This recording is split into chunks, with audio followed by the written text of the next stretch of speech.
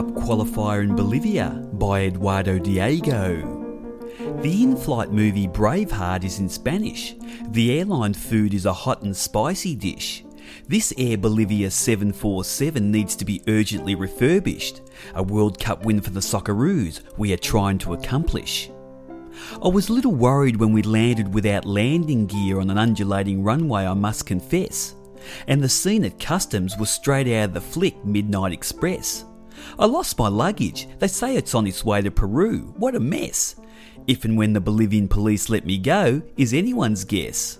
The La Paz Highway Inn is where for the next week we are going to dwell. My room is cockroach infested with a putrid rodent smell. In the stifling heat and humidity we go for our first run. The 5,000 locals booed and hissed. The abuse was homespun. The presence of 200 local military I thought was slightly overdone, until I was mugged by a brother from the gutter with a semi-automatic slug gun. No clothes, no money, no passport, Eltel doesn't care. He tells me get your act together, prepare for the game.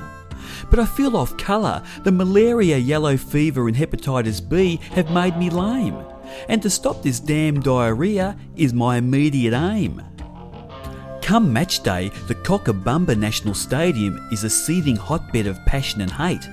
An 80,000 crowd stuffed into a 40,000 capacity stadium, the atmosphere it pulsates. In the first minute, Viduka scores a cracker, an away goal, we can shut the gate. But whether running to the crowd and flashing a brown was the right thing to do is up for debate. The frenzied throng swarmed forward searching for Aussie blood. I didn't fancy spending the rest of my days in a Bolivian hospital made out of mud.